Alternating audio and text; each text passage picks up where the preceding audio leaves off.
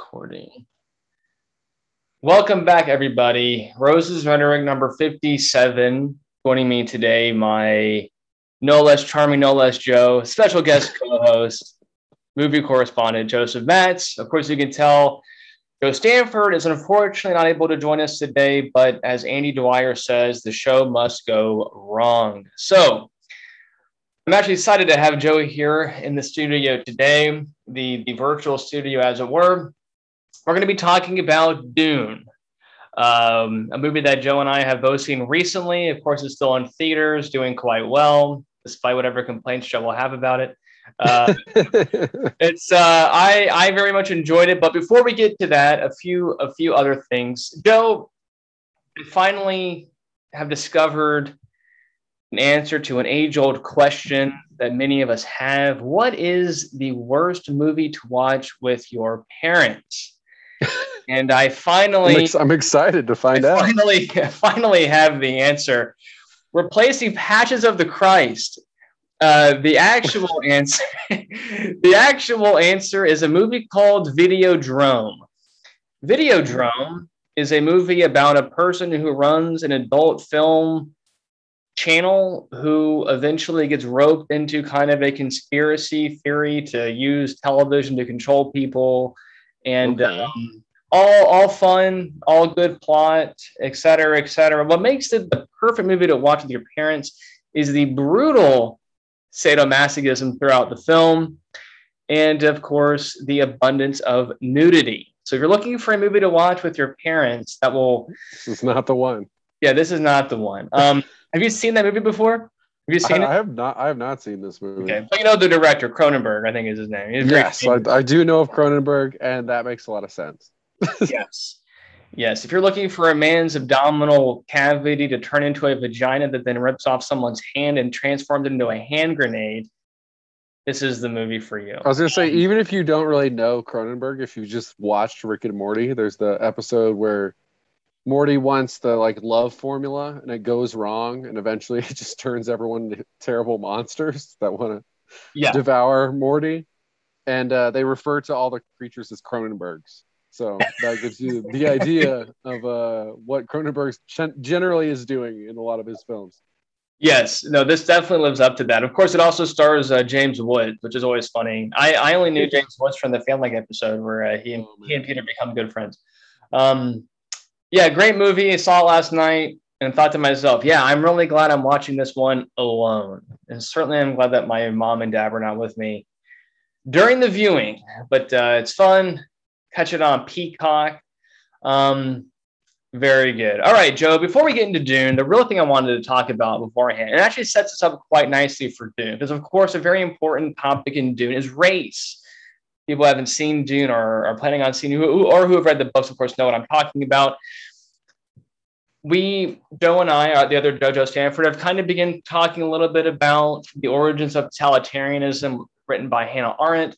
And she talks quite a great deal about the two premier ideologies that were responsible for the Stalinist regime and the Hitler regime. And basically, they fall into two categories. Hitler's regime was a race worldview, whereas Stalin's was a class warfare worldview. What made these things so dangerous was that they took the form of an ideology. And so I wanted to give some characteristics of ideology that Hannah Arendt gives for ideology in the realm of totalitarianism, and then basically explain why they're worse, why racism is worse than just a kind of bigotry. It's something else. It's an ideology and kind of what that means. And there's basically three traits that I want to give, quoting someone from the book. I'm not going to read the whole paragraph, but I'll give kind of the broad brushstrokes. We can go from there. First, and this is, again, ideological thinking and totalitarianism. So what elements do these ideologies have? First is their claim of total explanation. Ideologies have a tendency to explain not what is, but what becomes, what is born and passes away. They are in all cases concerned solely with the element of motion, that is, with history in the customary sense of the word. Second, In this capacity, ideological thinking becomes independent of all experience from which it cannot learn anything new, even if it is a question of something that has just come to pass. Hence, ideology or ideological thinking becomes emancipated from reality that we perceive with our five senses and insists on a truer reality concealed behind all perceivable things. And then third is that since ideologists have no power to transform reality, they achieve this emancipation of thought from experience through certain methods of demonstration. Basically insisting on what ends up being a too rigid logical framework from the premises of the ideology through to whatever they need to explain. How does this pertain to race and to racism? Well, when you can use, as Hitler did, his race theory to explain any and all things about the world, right? In a sense, closing himself off to new experience, closing the ideology up to new experience. If you would have tried to contradict something that he would say, no, that's part of the Jewish propaganda. Oh, this thing you have is wrong. No. You're falling for the Bolshevik propaganda, which is actually just Jewish propaganda because the Jews are behind the whole thing. This total explanation is and this ability of always having a truer sense of reality where everything can be explained away through some kind of conspiracy. When I was reading that part, I found very frightening because there's a kind of comfort that we have with total comprehension. We like answers that are complete, and this ability to always explain something, I think, is very pernicious. And very much anti-scientific, because of course the whole point of science is always to be challenging our premises, never accepting them as final and then only moving on from there. It's always about challenging the premises. I have a few more things to say about that, but before I do, I'll give you a chance to kind of respond on what I've said so far. No, I think that just makes a lot of sense, where when you become so involved in an ideology that it has to explain everything. That's always a dangerous road to go down. And even in, less, obviously, less, I got just evil uses of this, where obviously like Stalin killed millions of his own people. I guess Hitler did too, when you really think about it. But like, even if you look at just like some base politics, glad we dodged the Holocaust revisionism, right? No, I'm kidding. I mean, I think that's something people forget sometimes when you talk about Hitler, is that it's like, oh, like you'll get those people who are like, well, he did good stuff for Germany. It's like, well, actually, a lot of Jews were German. So no, unless you're just thinking along the same lines as Hitler, no, he was bad for Germany.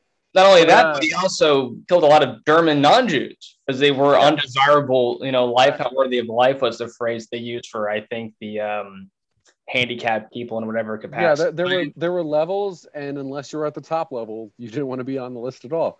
But yeah, I think it's a dangerous thing in any kind of politics, where even like, I think this is just me. I'm not trying to like put any specific focus on this group, but just when I think about like sometimes with like people on the left in the US, or like Bernie Sanders people, who are people I personally generally agree with on a lot of things, sometimes they're so overly focused on the class aspect of money and politics that you ignore other factors that matter in the world in politics.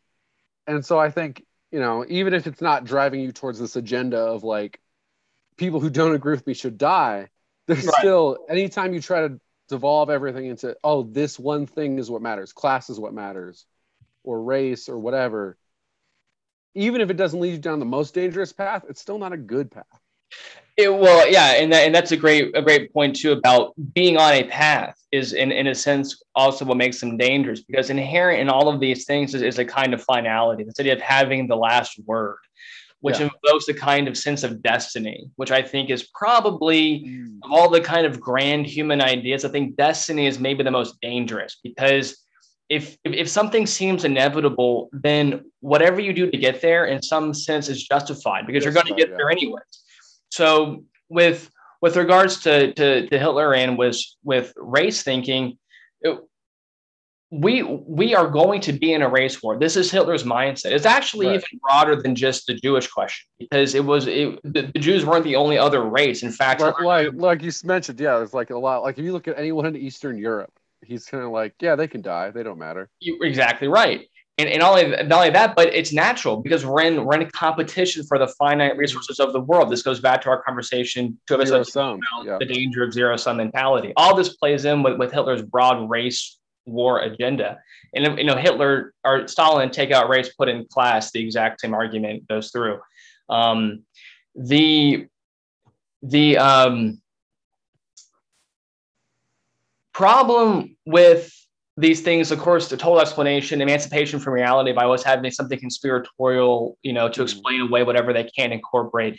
And then that third part, this idea of only using deduction to predict all of the world around you, closing you off to, in a sense, the liberation of scientific thinking by being willing to challenge the things that you think are true, is such a clear distinction between an open society and a totalitarian one. I mean, that is the definition. An open society has nothing it's not willing to question, to talk about, and believes enough in its principles that's willing to talk about and challenge its principles. That is the hallmark of an open society. The totalitarian ideology is the opposite of it. And Hannah Arendt makes this point too in the book.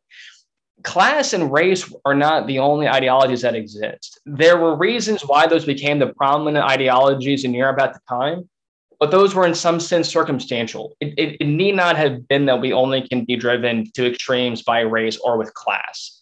Definitely religion, as we've seen. But absolutely. But I think in a large part, you're seeing those two replaced religion over time as kind of like our major dividing forces. Well, in some sense, I think that's tied very much to a sense of destiny. That if your religion no longer has a destiny for you, then maybe your race does, or something. It kind of, or maybe your class. A search for that in some aspect of your life. Which is a big part of Hannah Arendt's work, when she talks about what defines people as being in the masses, and this concept of loneliness driving people to look for some kind of group to be a part of. And that brings me to my problem with the film Idiocracy. Not with Dune. Yes. Now, I'm not the only person to say this about Idiocracy. It's a point about the film that I agree with. And basically, I'll summarize my problem with Idiocracy like this. If you put a theater with 100 seats and you put 50 Republicans in it and 50 Democrats in it, both groups would walk out of the theater thinking that the movie was making fun of the other people. Everybody thinks that they're in on the joke. When it comes to Idiocracy, everyone thinks they're the ones that get it. Like, oh yeah, they're the dumb ones. Okay, well, it's making fun of somebody. So who is it? And I think, I mean, that's my problem with it, is that everybody thinks that they're kind of all in the in group. And I mean, in some aspect, you could say that's a plus for the movie.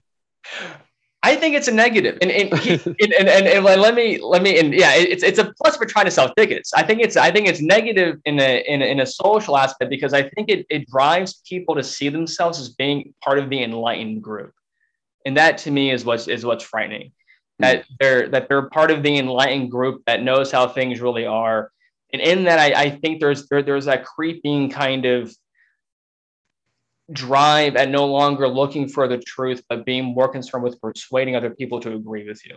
That is what bothers me about Idiocracy, that it kind of drives people to think that they're part of the enlightened group, and that they have the truth, and that they're going to go out there and convince people of it. I'm probably reading too much into it, but I've been really bothered by that. And yeah, you are reading a lot into a movie that starts out making a Fuddruckers butt fuckers joke. So. Well, I'm also a Fuddruckers fan, so maybe I took it too personally. No, basically, let me say this. Let me know this part, and then I'll give it over to you. I am most fearful of savior politics. The idea of trying to convince people to vote for you by positioning yourself as the savior of the country. The only solution to get us out of whatever terrible thing is happening. And that is maybe the thing that is most shared by the political parties today, is that message: vote for me or else. And I think that to me is frightening. I kind of see an idiocracy, maybe somewhat like the seedlings of that, is it of putting people in the position of enlightenment. Um, makes me somewhat fearful. I've said a lot on this. Let me give it over to you, and then we'll move on to Dune. Yeah, just to add to that last point. I mean, I think you do. There's definitely a clear like vote for us, otherwise the other guys will do this. That's, I mean, it always exists to some degree, but it seems like it's especially permeated our politics over the last 10 or so years. I will say, and full disclosure for anyone who doesn't know me, my bias would obviously be, towards people on the left.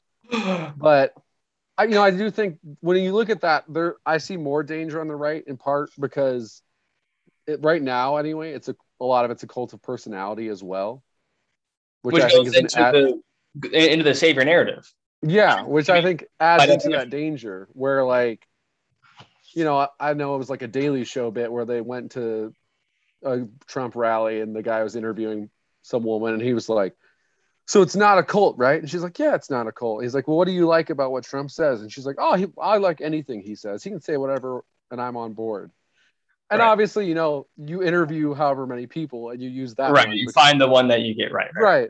So I don't want to paint too broad of a brush, but there's a clear cult of personality that definitely does not exist around Joe Biden. Like you talk to like pretty much anyone who voted for Joe Biden, and the feeling isn't like I'm on board for anything he. No, I think let me say this as I will say this, and I mean this in as apolitical way as possible. I think the best thing that Joe Biden has going for him is that no one really likes him that much. That's probably his most redeeming quality as a candidate.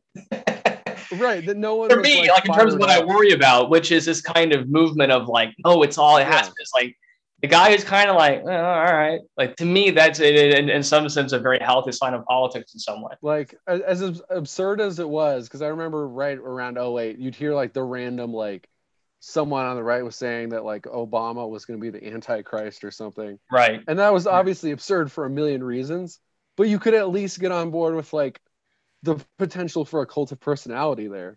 Yes. Where it's like, which exists for Trump and definitely does not exist for Biden. And I mean, the only person on the left who it exists for in any degree would be Bernie right now.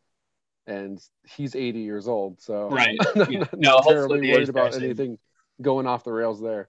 Yes. No, I think that's all well said. Because I mean, you look at Hitler and Stalin, and obviously, especially with Hitler, because obviously communism and stuff starts with Lenin, so it's not just a Stalin cult of personality thing, but Hitler very much so. And then look at like Mao in China when communists first came to power there, where you have like the Cultural Revolution, which in part is driven by the cult of personality that this guy is the one saving us. We have to do whatever he says.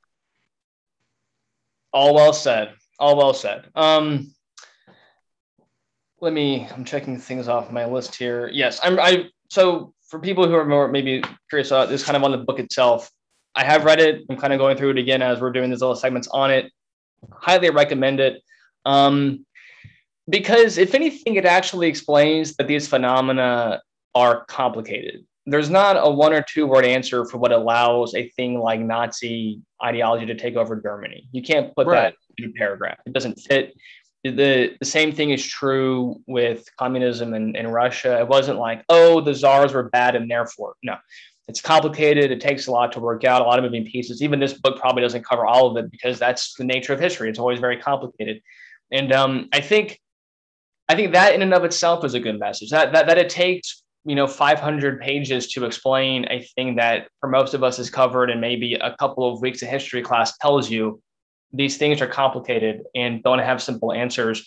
And that is a lesson in and of itself worth understanding as a rebuttal to the framework of looking for ideologies that have total explanatory power. And maybe that would be maybe the meta point of the book in some sense. Yeah, I mean, one thing I always try to tell people anytime you're talking about politics is never vote based on something you could put on a bumper sticker. Right. Yes, you're looking for at least a pamphlet. The pamphlet's fun. And I think that was interesting that you made the point that the book itself probably doesn't cover everything. And when you contrast that with the ideologies that we're talking about, where sometimes they are trying to dilute everything down to a very simple it's this or it's that. Right. Right. The world race wars are natural, therefore, whatever. Class war is natural, therefore, whatever. And then everything falls out from there. Look out for the wrong kind of simplicity, which is a simplicity that never challenges its premises. That's how you identify the wrong kind of simplicity, as opposed to elegance, which has its own right. And the thing, its own value in a scientific framework. And the thing I think people should always remember, and it could be in regards to politics, faith, whatever. If whatever you believe in, if you're so afraid it'll fall down that you won't challenge it, then it's probably not worth believing in the first place. Yes, I agree. Unless you're talking about how Dune is the best movie of 2021, in which case.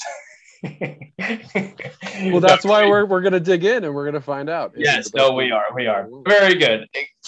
Read Hannah Arendt. I recommend the book. It's very, very good. I actually bought a second book from her, actually called On Violence, a much shorter book that I also have enjoyed. We'll continue talking about the book throughout the next few episodes. Not trying to do anything in a chronological order or even in order in the book, basically trying to extract lessons from it and fill time on this podcast. No. Okay. Let's move on to Dune. Now, I have a lot to say about Dune. I bet you do. I'm excited because, just to get it out there for everyone, I have no previous relationship to Dune, whereas you do. And so I think that will bridge the two perspectives here. Yes, I'm excited for this. I have, when I say read, I have not read Dune. I have listened to the audiobook, so that's already a mark against me in terms of the Dune fandom that exists. I quite like the first Dune book. The second one was still okay, and I don't know if I finished the third one. I don't. From my understanding, having now learned more about Dune over the last month or so, is that is the general consensus, is that the first book is really good. And obviously it's inspired a million things, including Star Wars. And then the stuff after that, some people are into, some people are not as much. Yeah, well, let me just, a quick word on the book. I want our conversation really to focus kind of on the movie as a standalone experience, which I think will be the predominant way that people experience it, will just be by itself. Anybody, whether you're J.R.R. Tolkien, whether you're Frank Hebert, whether you're C.S. Lewis, whether you're anybody who can write a book that doesn't just create a character, but creates a whole world, is impressive to me. The amount of imaginative power that it takes to create something on that scale is, to me, very impressive. And certainly Dune fits in the category of book that does that very well. I think even if you hate Dune as a message, you would agree with its ability to create scope and scale. Right, the world building within the story, which is always impressive. So I'll say that about the book. Just if you enjoy that kind of book experience, you will certainly enjoy Dune.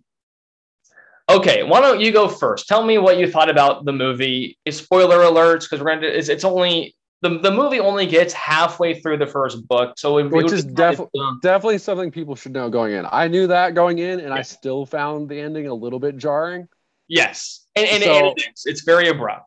So if someone goes in having no idea, I don't even know how you would react to that. But which is impressive given how long the movie is. It's like a 3-hour movie. It's only half of the book. So of the first book, and there's like at least 3 books.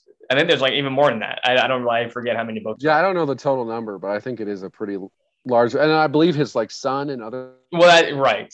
Yes. In this universe. But for the film itself, I know I was super excited for this, regardless of, again, like I don't have a pre-existing thing with Dune, but Denis Villeneuve, the director, is one of the best directors working today. Most people should have seen at least one of his movies: Sicario, Prisoners, Arrival, which we've discussed previously on this podcast, Blade Runner 2049. So I mean, he's kind of gone from doing the sequel to a beloved sci-fi classic to doing his own version of kind of a sci-fi misfire from the 80s. I'd never want to think about Dune again after that 80s film. So I was super hyped for this. Hans Zimmer, who did the score, which is fantastic work. Hans Zimmer should surprise no one. He passed up working on Tenet with no one wanted to do this movie. So that tells you just the general hype within the film industry. I think uh,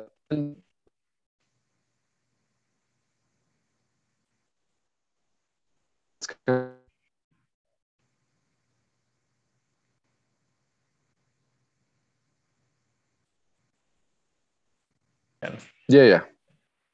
Sorry, everybody, a little internet trouble there. Joe, you had just kind of gave us an idea. Obviously, Denis Villeneuve has made probably, I would say, everybody's probably seen the second Blade Runner. Certainly, Arrival is a classic. Sicario Sicario. is a classic. So yeah, So from there, going into Not Making June, the misfire of the 1980s movie, which is putting it generously, I would say. But Yeah. So David Lynch did the 19 early to mid 80s Dune, which I think even David Lynch isn't a huge fan of, as far as I understand. One big difference, what we already alluded to, is that Lynch decided to film the entire story into one movie, and I think it still came in shorter than this movie. Whereas Villeneuve decided, we're doing this in two different movies. I want to cover everything. And he said that he's not trying to do a correction on the other movie. He's just doing, this is my adaptation of the book. That is his aim here. So far as the adaptation goes, I think one great thing about it is this cast is incredible. I think Timothée Chalamet is perfect for the role of Paul Atreides, who's the lead character in this movie. Because Chalamet, the very first thing I ever saw Timothée Chalamet in was Homeland, and he was the villainous vice president, spoiled son who does a hit and run. And I feel like you can always kind of see that in Timothée Chalamet, where you can imagine this kind of spoiled piece of shit. But then he's a charismatic actor. I know someone I talked to mentioned that he has some young Leo qualities from the mid 90s, through Titanic type Leo performances. And I see that too. And I think that makes him perfect for the son of a powerful rich guy who might be a savior person. We're kind of on board with him, but we're also do I want this guy to be the savior? And I think he's having that own battle in his mind at the same time. And I think that really informs it well. Rebecca Ferguson is his mother in this. She's also part of you'll have to correct me on probably my pronunciation here, but the Bene Gesserit. The Bene Gesserit. Bene Gesserit. Who are kind of this is one of my favorite things, is there's just this shadowy group of women manipulating stuff, and they also have semi-magical powers. And so she's his mother, and she's also just fantastic in everything. Mission Impossible movies, which we've also discussed. She is fantastic. Oscar Isaac, always love Oscar Isaac as the dad. It's really just stacked with people, and they're all doing their roles perfectly. Isaac's kind of, the powerful guy trying to do the right thing, where they're sent. Well, I guess let me just give a brief plot summary. So there's these various houses throughout the universe, and they're all semi-competing, but though there's an emperor who rules everything. And on this one desert planet, there's a spice that allows for interplanetary travel. It's the key to that. And so this one group has been mining it from that planet, and they've been really abusive to the people living on it. And now the Emperor's told them they've got to bail. House Atreides is coming. They're in charge now. But it's clear to everyone, well, almost everyone involved seems to realize this isn't actually the Emperor being showing favor to Atreides. It's actually him trying to fuck them up in a certain way. And it's just a question for the Atreides family of how far the Emperor is willing to go on that, and whether or not they can harness the power of this planet and become allies with the native people there to then potentially challenge the Emperor. And so that's kind of the setup for the whole thing. And then, so you've got Chalamet, Ferguson, Isaac. They're all the Atreides people. You got Josh Brolin and why am I blanking on his name? Jason Momoa are kind of the two badass guys who are on their side. And then you got Stellan Skarsgård as this creepy Baron guy who's, I believe Villeneuve described him as wanting to be a human rhino. That's why basically. Stellan Skarsgård had to spend like 7 hours getting prosthetic stuff put on him, and then Dave Bautista is his number 2, so they're the bad guys, and then the native people who I was expecting to see more of in this movie, based on posters.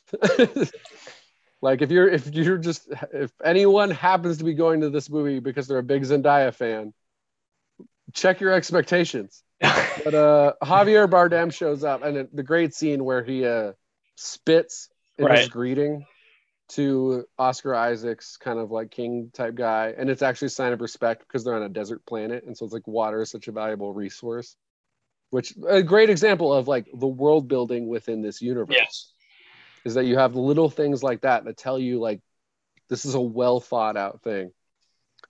So beyond the casting, and again, I think everyone does well here. It's good performances all around.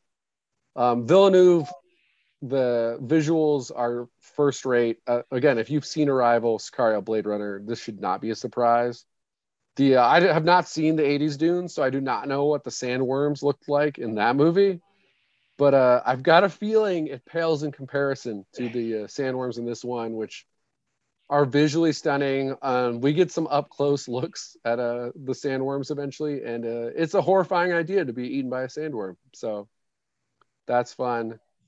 My big issue with this movie ultimately is it almost just feels like a prologue to the main story. Yeah. And I do wonder if there's another way of structuring it where it doesn't feel quite like that. Like you said, now I'm going to get into the real spoilers. So definitely stop listening if you haven't seen it. Again, it's on HBO still, I believe, streaming, so you can watch it there. But be sure to follow us on Twitter and Instagram before But I would also say, again, the visuals, see this in theaters. Assuming you can do it safely, you're vaccinated, go see it in theaters, because unless you have like a 65-inch Ultra HD TV, you're not going to do this justice. Plus, let me also add too, you mentioned Hans Zimmer, but the sound quality is equal to the visual. I mean, you feel your chair rumbling. This is a movie where you experience this movie. Yeah. You're not just sitting there and seeing a little story being told. You experience this whole thing. Right. And just like in Along Came Polly. Very similar movies. A lot of sharding in this one. Yeah. Yes. But so my main issue is it feels kind of like a prologue. I do wonder if maybe there's a way where you delve more into the politics of this world, which granted, maybe that's not the way if you're trying to get another movie filmed because you haven't actually got the money yet. Right. But me personally, I would have liked to see more of like understanding why does the Emperor not like House Atreides, like how do all these different things interconnect, and then you end on the fall of House Atreides where they get betrayed, they get wiped out, and then you just kind of like end it on Paul and Lady Jessica in the desert, and like they're leaving their little pod, and then that's where you end the movie. Because structurally, that just makes more sense to me as a film, where it's kind of like we get the big action, and then now we're like, you get the idea of what comes next. Whereas this one, they spend a lot of time in that desert. Well, and it just feels bizarre because it's like this movie is peaked action-wise, and now we're just spending time with primarily just two characters wandering in the desert. And then, it has its own way of, now they've joined in with the desert people. I'm forgetting, what are the desert people? What's their name? Fremen. Very creative name, but Fremen. Yes. That was, not the most creative part of the story. Yeah. But now they've joined up with the Fremen, and that has its own kind of like, now, I mean, Zendaya even like looks back and says like, this is only the beginning, which I just laughed at. I was right. Yeah. It's been 3 hours. So, pretty cheeky little end line there. Yeah. But I almost wonder, I don't know how this story ends, so maybe this wouldn't make sense, but I almost wonder if it would have been better as a trilogy where you dig in more to that, then you're having kind of this desert storyline, and I'm assuming there's more, but I don't know if that doesn't happen until book 2, because obviously this is building up to like a challenging of the Emperor type deal, yes, which maybe doesn't happen in the first story, which I don't know. Well, let me, without giving too much away, it certainly resolutions happen with the Emperor in the first book, and Okay. will happen in the next movie. Now, I'm not giving anything away when I say that, because in fact, you kind of see that in a vision that Paul has in the movie as well. That kind of that fight taking place. I so this is interesting. So I was telling my wife one of the things I really enjoyed about the book and that I really enjoyed about the movie is the way concepts within the world are introduced to the reader. And I'll give an example of one, I think, with a game that I can play with you after having seen the movie. Can you explain why spice is actually important? You kind of mentioned what it was used for, but can you actually explain Right. why Right. They is it don't useful for delve into interplanetary? like, right. It's not like, oh, we use the spice and then we Right, ground that down and that goes into this machine. And like, no, we don't know right. that. But yeah, you get the bare minimum that you need to know. And Yes. that is a good example of we don't really need to know more there. Like that's fine as is, I think anyway. Well, and I think I was telling my wife what I like about it is that Dune very much, and Frank Aber, and I'm glad to see the director kind of carrying with the same um, uh, perspective on storytelling, is that there's almost an immersive quality to it that Yes. anybody's ever taken like a second language class. Sometimes the teacher tells you what a word means and then you use it. That's one way of doing it. Mm-hmm. The other is just to start using the word, and then you kind of gradually learn through Right. using what the word Right. actually Just means. kind of throw people in. Yeah. And so I'm gonna fix my bad lighting real quick per podcast.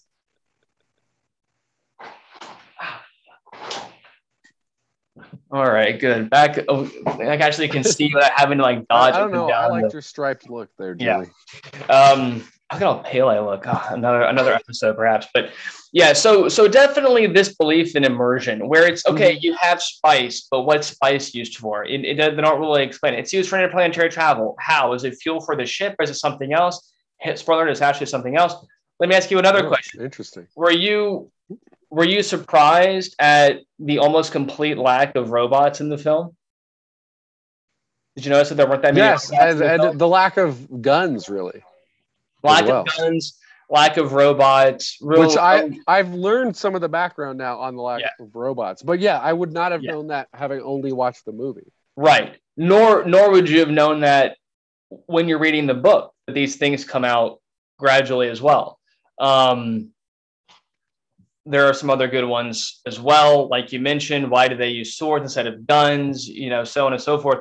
So there's an immersive quality to the storytelling that in my mind makes it richer, but it can also be frustrating because you when you're reading the book or when you're watching the movie, you're going like, Yeah. well, what the hell is going on? Does it matter? Like, I don't know. Um, Sure. in a way, this is kind of it's definitely a political thriller because you are trying to Yes. understand, you know, what are the different power dynamics here between the different houses. It's unclear what the real structure is. You have an emperor, but then you have these different houses, and then you have the Right, and space we only get guild, a and feel for House Atreides, and I forgot to mention House Harkonnen is the bad guys in this. yes, But yeah, but I mean, I don't think the movie ever explicitly says like the number of other houses there are. There's allusions to other houses, but it's like well, only watching this movie, you know, there's these two houses, but are there three others? Are there those other ones outside of the relation?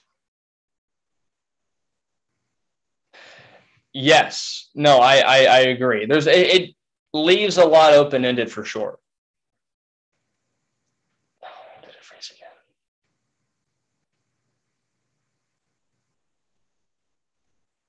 All right, everybody. Yes, we're back again. House Atreides. Yes, no, yes. Basically, wrapping up the point on this, the author and the director both decide to leave a lot out for just pure exposition. There's a lot of just Right. throwing things at you and kind of sinking you in with it. And to me, that kind of adds to the immersive experience of it and also the scale that there's just too much to explain to people. So you have to rely on these other methods, basically.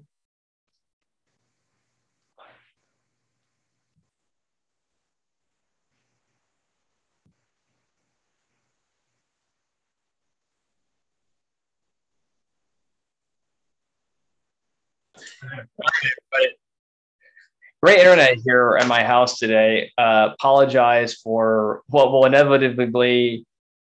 This will be an interesting upload. I have no idea what will come of it. Okay, real quick before I get kicked off again. Yes. Yes, exposition. They don't believe in it. They don't do a lot of it. It's a lot of just throwing things at you, et cetera, et cetera. And do you generally prefer that? How did you? I mean, obviously it's different for you. Well, I guess you experienced it with the book, so you can relate to how the rest of us felt with the movie. I tend to not like that because I like to. I'm not a fan of people kind of taking what they want from art. This kind of like idea of any interpretation is valid. I like to know what the answer is. Okay, you just want it more clear of exactly what's going on. Yes, and so I don't mind if that explanation comes later on, but I like it to eventually make its way to us. Now, in Dune, that does happen. Eventually, they do explain how these things come about. So I like it in Dune. I would be upset if they never ever cover it and kind of just, it's up to the reader to imagine that. No, that's not so much what happens in Dune. It's not given to you in a linear fashion. So it has an immersive feel to it. So I actually enjoyed that quite a bit. Talked about the cinematography. It's a master class in cinematography. Yes. Scenery, background, everything. I don't know what I would improve on it. I mean, it felt visually stunning to me in almost every shot. It seemed to capture the scale of, how big things were. Yes. Everything felt immense and rich and detailed, and I really enjoyed that as well. Yeah, this is one of those movies where it's going to get nominated for 10 Oscars at minimum, because every technical Oscar it's going to be up, like special effects, cinematography, sound. I forget if they've combined the sound categories now, but like you said, it's immersive not just visually but also from a sound perspective as well. I do generally like how it drops us in and doesn't over explain things. I think they give us enough.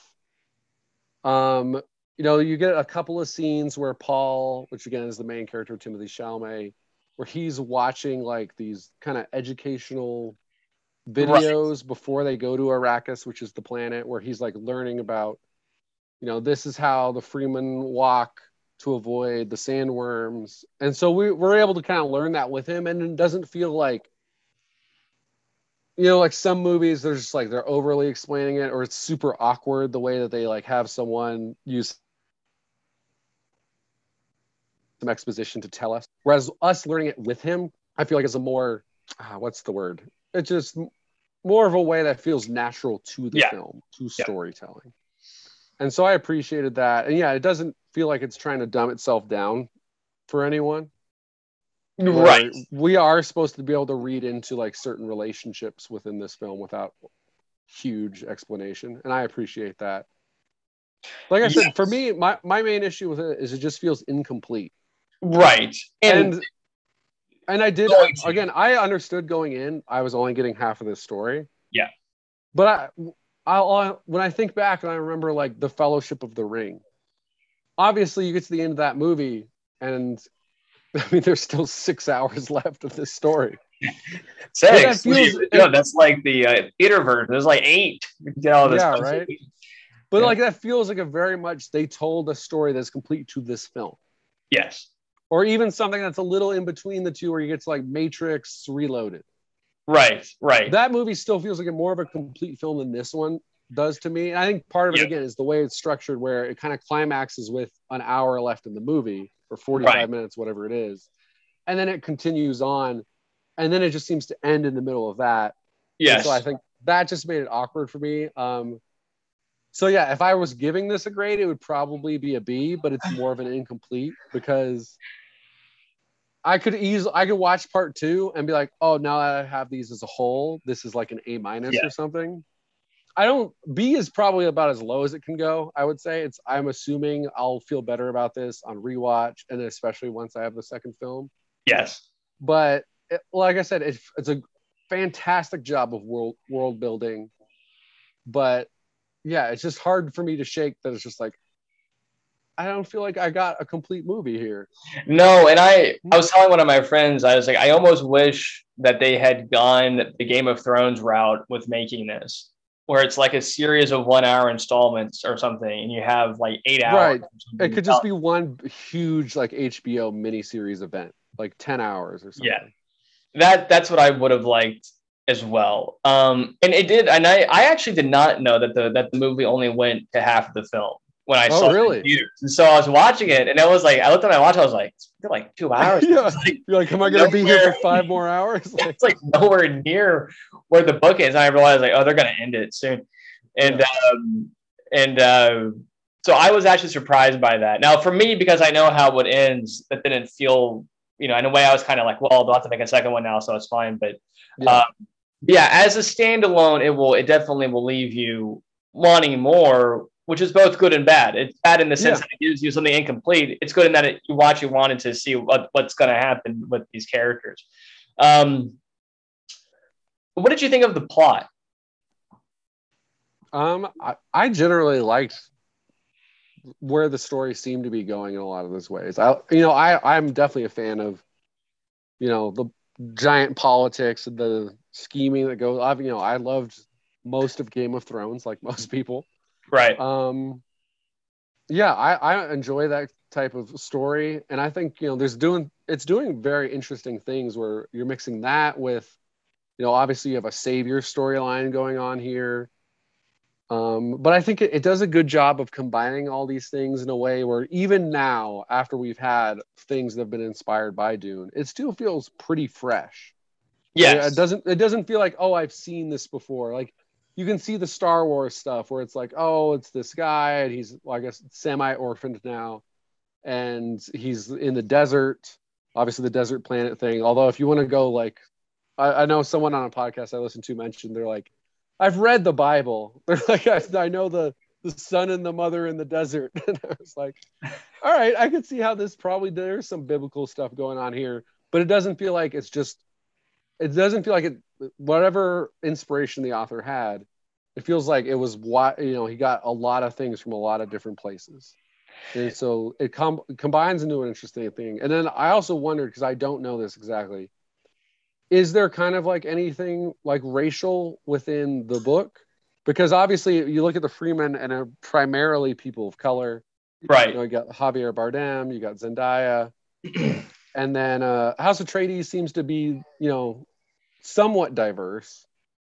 Where I know, not everyone, and obviously Jason Momoa is a major character there. And then, I mean, the House Harkonnen just seems like giant evil pale people. Which I don't know if I have a racial thing to really look at there, but it's the Freeman being right. the most diverse group. Is that part of the book, or is that something that's kind of added in? Certainly the idea of a savior showing up to be a savior is a part of the book. Now, Yes. is there a racial thing or ethnic thing, or I don't remember enough about it, but certainly the broader motif is the idea of the outsider savior. And I'm trying to remember one of the reviews I read of this. This is actually kind of a common trope in storytelling where a savior from the outside world comes into the tribal group and becomes like a super version of the tribal person or something like that. That is its own kind of motif. And so we kind of saw that a little bit with Paul, where he had this reaction to the spice. So, and that getting like superpowers because of that kind of thing. So that's definitely a part of the book. I would say that if you're bothered by that, give it time, because the author isn't just kind of giving you what you expect.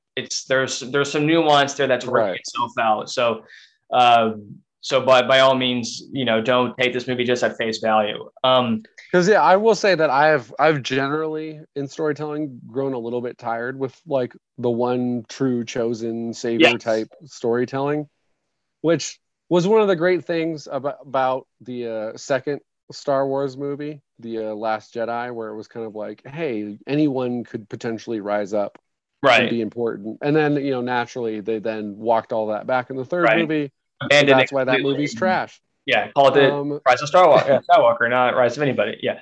But yeah, I think it's an interesting dynamic where you have this wealthy white kid shows up to this desert planet, where these people have had to deal with, a bunch of people coming on their planet and just stealing resources. And these Right. people are primarily people of color, whether it's, Black or Hispanic.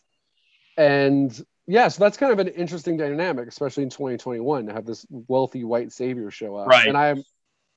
Yeah, my understanding, obviously, I have less than yours, but that it is a more complicated story than Yes. just he shows up and it's great.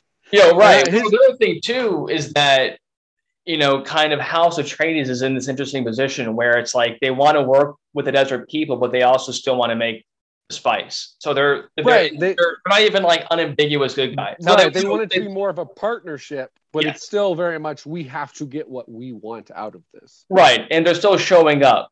Right. They're still They're not just like, hey, we'll leave you alone. It's your planet. Have fun, guys. I was thinking about that. An interesting plot device in this movie has it where the main character has to go to the journey. Like some movies, the journey is kind of forced on the character. In other ones, the character kind of shows up and like chooses it. And I think in this one, Paul, it's kind of both. I mean, he's a kid, so he can't decide not to go somewhere, but it does involve him having to actually go to the desert planet. That's where the story is. He kind of goes to it, almost like Destiny in a way, where it's this idea of going to a mysterious place and then having a mysterious journey, where the setting is as mysterious as kind of the changes that are taking place within Paul. It's kind of this elaborate, I don't know, motif of puberty, maybe. Who knows? No, I won't get into that. No, but I like that idea of this of the motif of going to a mysterious place and having mystery kind of be everywhere. And I thought, I think I maybe even read this online. I'm not claiming to have thought this myself, but this idea that the desert is this perfect setting for this, because in the desert, there's no trees, there's no forest. You can see as far as the eye can see. Everything is completely out in front of you. And really what you have to worry about with being misled isn't with not being able to see things, but with mirages, with seeing what you want to see. And so you have this aspect That's where deep. I like it. They show up in the desert, and of course, Paul's father, the king, I guess, or no, whatever he is, he's not confused by this. He knows full well we're being set up. We're being tricked by the Emperor. We're being tricked by House Harkonnen. We're going to go here anyways because we think that we're going to be able to turn the tide in our favor. Mm-hmm. So this idea of vision in the desert that you can see out very far and see all the pieces. Whereas Paul is different. Paul actually develops this gift of kind of seeing the future. Right. It's a fuzzy future. He's not quite sure what it means. He's not quite sure what it is. And so this idea of the desert being both completely open, completely transparent, but at the same time, the perfect template for our own lack of prediction, our own seeing what we want to see, our own mirages taking place, I thought was a great use of setting for that storytelling device. I love all of that. And then I also like how you mentioned there's the ones where it just happens to the lead character or they seek it out. Yes. And as far as setting goes, both in here, kind of both aspects. But with Paul. And I think, you see that with his visions too, where he sees some of these visions and he doesn't like what he's seeing. And then one of my favorite things again is the Bene Gesserit, where we find out that they've been selectively breeding to try and create this savior, and then they also seem to be kind of implanting the savior narrative within the Freeman and stuff. Yes. Well, which so I think they go to the planet. Yes, and then that part's super fascinating because I don't remember anything like this, like in another story where you've got this like kind of basically group of witches who have some sort of power here, where they clearly have political power to some extent, which I hope we find out more about that. But he was not, I guess the Bene Gesserit, they don't explicitly say this in the film, but my understanding now is that members of it can decide the sex of their child. Is that correct? Yeah, I think that sounds right. Or like they somehow have control over it or something. Because the idea was that, again, his mother, Lady Jessica, played by Rebecca Ferguson, she decides because she loves the Duke to give him a son. to Right. be kind of like the heir, which he was not supposed to do. He was Yeah. not supposed to, because the savior, for I guess probably political reasons, has to be a male. And so they've been selectively breeding women to then eventually lead up to this male savior. And she kind of bucks the timeline here. And he's resistant when he's kind of figuring out that, like, oh, I maybe am supposed to be the savior, and I don't want to be because I see where it leads and I don't like it. Yes. But he also doesn't become, because the danger when you do that is they can be too angsty, too resistant. And you're just like, you're just holding up the story. And I don't think he ever does that. I think the reluctance makes us like him more, Yeah. because he's not like, I'm the savior, what up? He's kind Right. of like, I see how terrible this will be. But that at a certain point, he's just kind of like, I have to accept this. This is what I need to do. And so I think they do a really good job balancing that within the story. Yeah, I think all that's correct, and I think the power that the Bene Gesserit have is its own mystery. What do they really control? I mean, where Right. do they What is their sit? end goal too, which is Right, also not entirely clear. and yeah, it's is there really magic in the movie, or is it some weird kind of like subtle technique or something? I mean, there's Yeah. all these nice. It's not kind of like the corny Harry Potter magic or something. It's more subtle. It's this idea of like again, you wouldn't say realistic, but it's almost it doesn't feel childish. What my favorite part about Dune is that when I was reading the book, and my favorite part about the movie is that when I was reading the book, I had in my head an idea of what this would look like. And what I most appreciated about the movie is that the director, it is as if he didn't pull any punches. It was a dark, very very gritty environment. There's a lot of violence in it. The Sardaukar planet is frightening. The scenery on that planet is frightening. Baron Harkonnen looks like this evil monster. Yeah. Nothing felt childish. Everything about it felt mature and dark, and I really like that because I think that tone is the most appropriate tone Yeah, for. because this movie's PG-13, but it's not like PG-13 where, well, like a lot of like the Marvel stuff, or Yes. even some of like the Jurassic Park movies to a degree, where you're trying to like build up like, oh, this is a fun family movie. Like, if your kid's not at least in middle school, I don't think there's any point to showing No. them this movie. No. Like, no 8-year-old. I mean, maybe some 8-year-old's gonna like the couple of fight scenes, but they're not gonna have any clue what's going on. Like, this movie is very much like, this is teen and up entertainment. Yeah.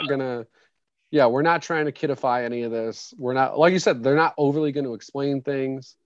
Again, even with the Bene Gesserit, with the voice power that they have, Right. we're just thrown into that where she's like telling him to use the voice, and we're like, what the fuck is that? Yes. And then you find out. Right. Exactly.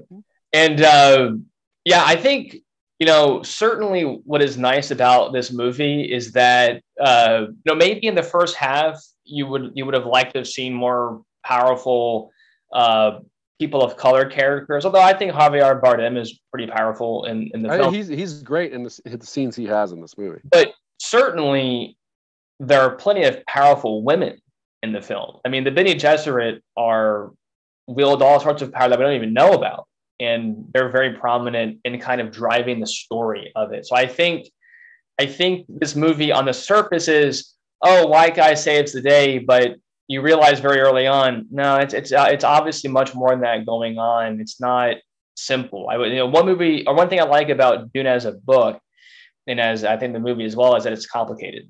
There's a lot. Yeah, there's a lot going on. Absolutely.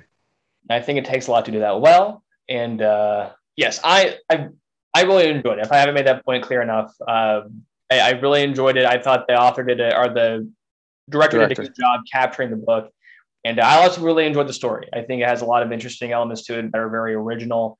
And yeah, I mean, I'm very excited to see part 2. Hopefully it comes out sooner rather than later, although I'm not sure when to expect it.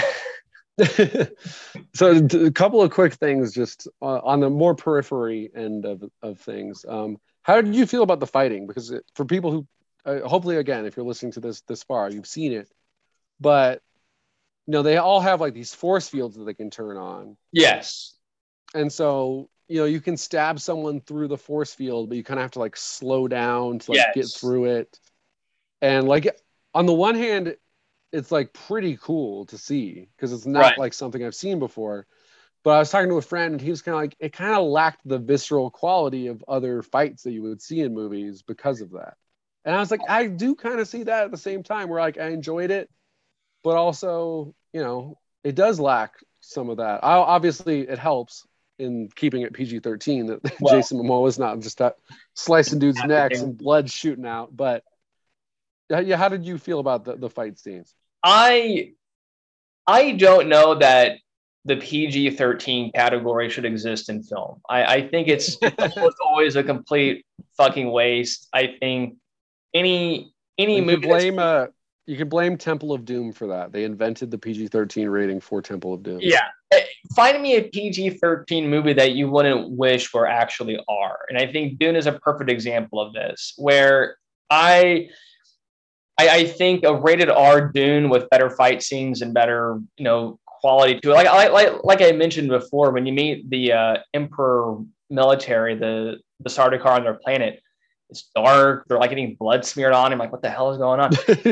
That is a great scene. That may be the most impressive, like one of the most impressive visual scenes in the movie, where in like 30 seconds, you know everything you need to know about this military from just the brutality of their planet. It's always exciting, or it's always interesting to see how movies in the future justify sword fighting. Star Wars had to justify sword fighting. Dune had to justify sword fighting. It's always interesting when they go that route.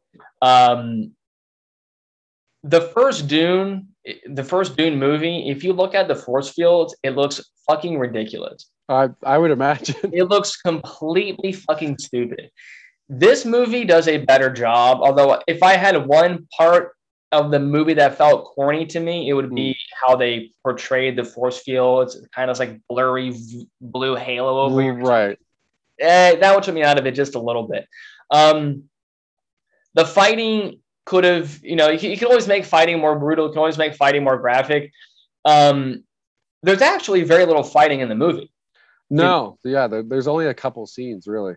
And so, to see that better done, of course, but it's such a small part of it. It'd be like one thing. It's like if John Wick messed up the choreography, that'd be a big fucking deal. It's like the whole movie is fighting choreography. You have to get the fighting right, John Wick. What was the point of this? Yeah, exactly. Right. Like, why am I here?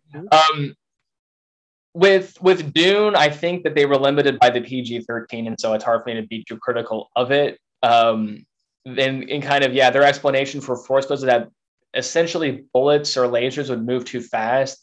Basically, the force field blocks things that move quickly. And so the idea with the sword is like a sword is moving slowly enough that it can get through the force field. That's just kind of, again, how they explain away having you fight with swords instead of a gun in the future. You have to have some kind of mythology around that. I thought the knife fighting with the Fremen, I thought was actually pretty good with Paul at the end. I mean, when he's fighting him on the end, I thought that one went pretty well. And then I thought also kind of the scale of the Armada assault on the Atreides palace was impressive. Well. The one or two sword fights were it was Jason Momoa's character fighting. Yeah, sure, a little weak on that. But the other fight scenes I thought more than made up for it in terms of scale and kind of this idea of this idea that of elegance being a part of fighting, which is something I probably don't like because it kind of glorifies a little bit, which I obviously have a problem with. But I think it fit well with the story of fighting being, it's almost this idea of chivalry with Paul and this Fremen who fight, essentially challenging each other for ruling the group, basically, is what it comes down to. Yeah. And the idea of like a duel and everything else. And Paul not really being able to back out of it. Like, I think Paul had to fight, is from what I remember. Right.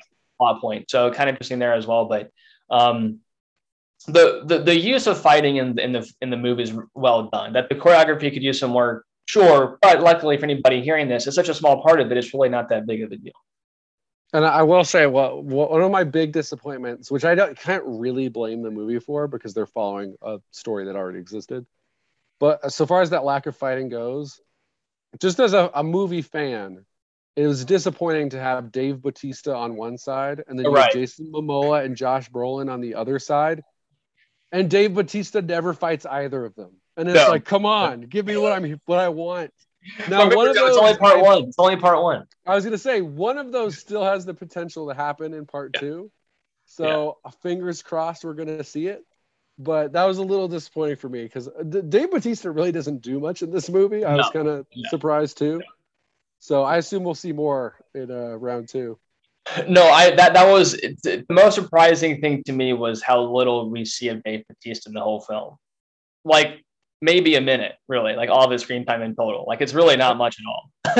That was also obviously we're now recording this at a point where we know that Dune Part 2 is going to be made. Yeah, yeah. But that was always kind of the sign that unless it was a catastrophic bomb, Dune Part 2 was going to happen because otherwise, why did Dave Bautista sign on for this? Why did Zendaya sign on for this? Like, you don't sign on for this unless you're like, all right, there's going to be another movie where my part will be much bigger. Yes. And probably even beyond that, of a franchise of I believe other books. There is going to be an HBO like miniseries that Dune the Sisterhood, which I believe will follow the Bene Gesserit more. Very good. Very good. Well, anything else for Dune? But like I said, like even as someone who felt like it told an incomplete story, which obviously in part it did, it's still absolutely worth watching. And again, if you can, see it in theaters because this is the type of, this is the type of story that you want to see on the big screen because it's going to be better if you see it that way. I could not agree more. And yes, more than lived up to my expectations from the book, and am excited for part two as well. And if you cannot see it in theaters, I will add you can watch it on HBO. Yeah, HBO Max. Max, yes. So no excuse to not see it. Absolutely. I would give it an A. Yeah, so I think that's probably right. You give it an A, I give it a B, and I think most people who watch it will probably end up somewhere in between. Like, yeah. And then obviously, if I'm giving recommendations for other movies to see, if you haven't seen the other Denis Villeneuve movies, go watch those ones. I mean, Blade Runner 2049 and Arrival, especially since they are also sci-fi films. Those are two of the best. You could argue those are the two best sci-fi films of the 2010s, and I'd be like, sure. They're and I would say probably I would pick Arrival of the two of those. I think I would too. Yeah, but I loved both of those. Both I think if I was grading those are like at least both A minuses for me. Yeah, those are fantastic films. In Blade Runner 2049 certainly demonstrates his world building abilities. So and Blade Runner 2049 also has some fun stuff that it does with the Messiah type. Oh yeah, right. Stuff, which that's actually one of my favorite kind of subversions of that I've seen in storytelling recently. Yeah, that was great. That was a great movie. Yes, be sure to check out his other works because I don't think he's made a bad movie yet. No, not that I've seen.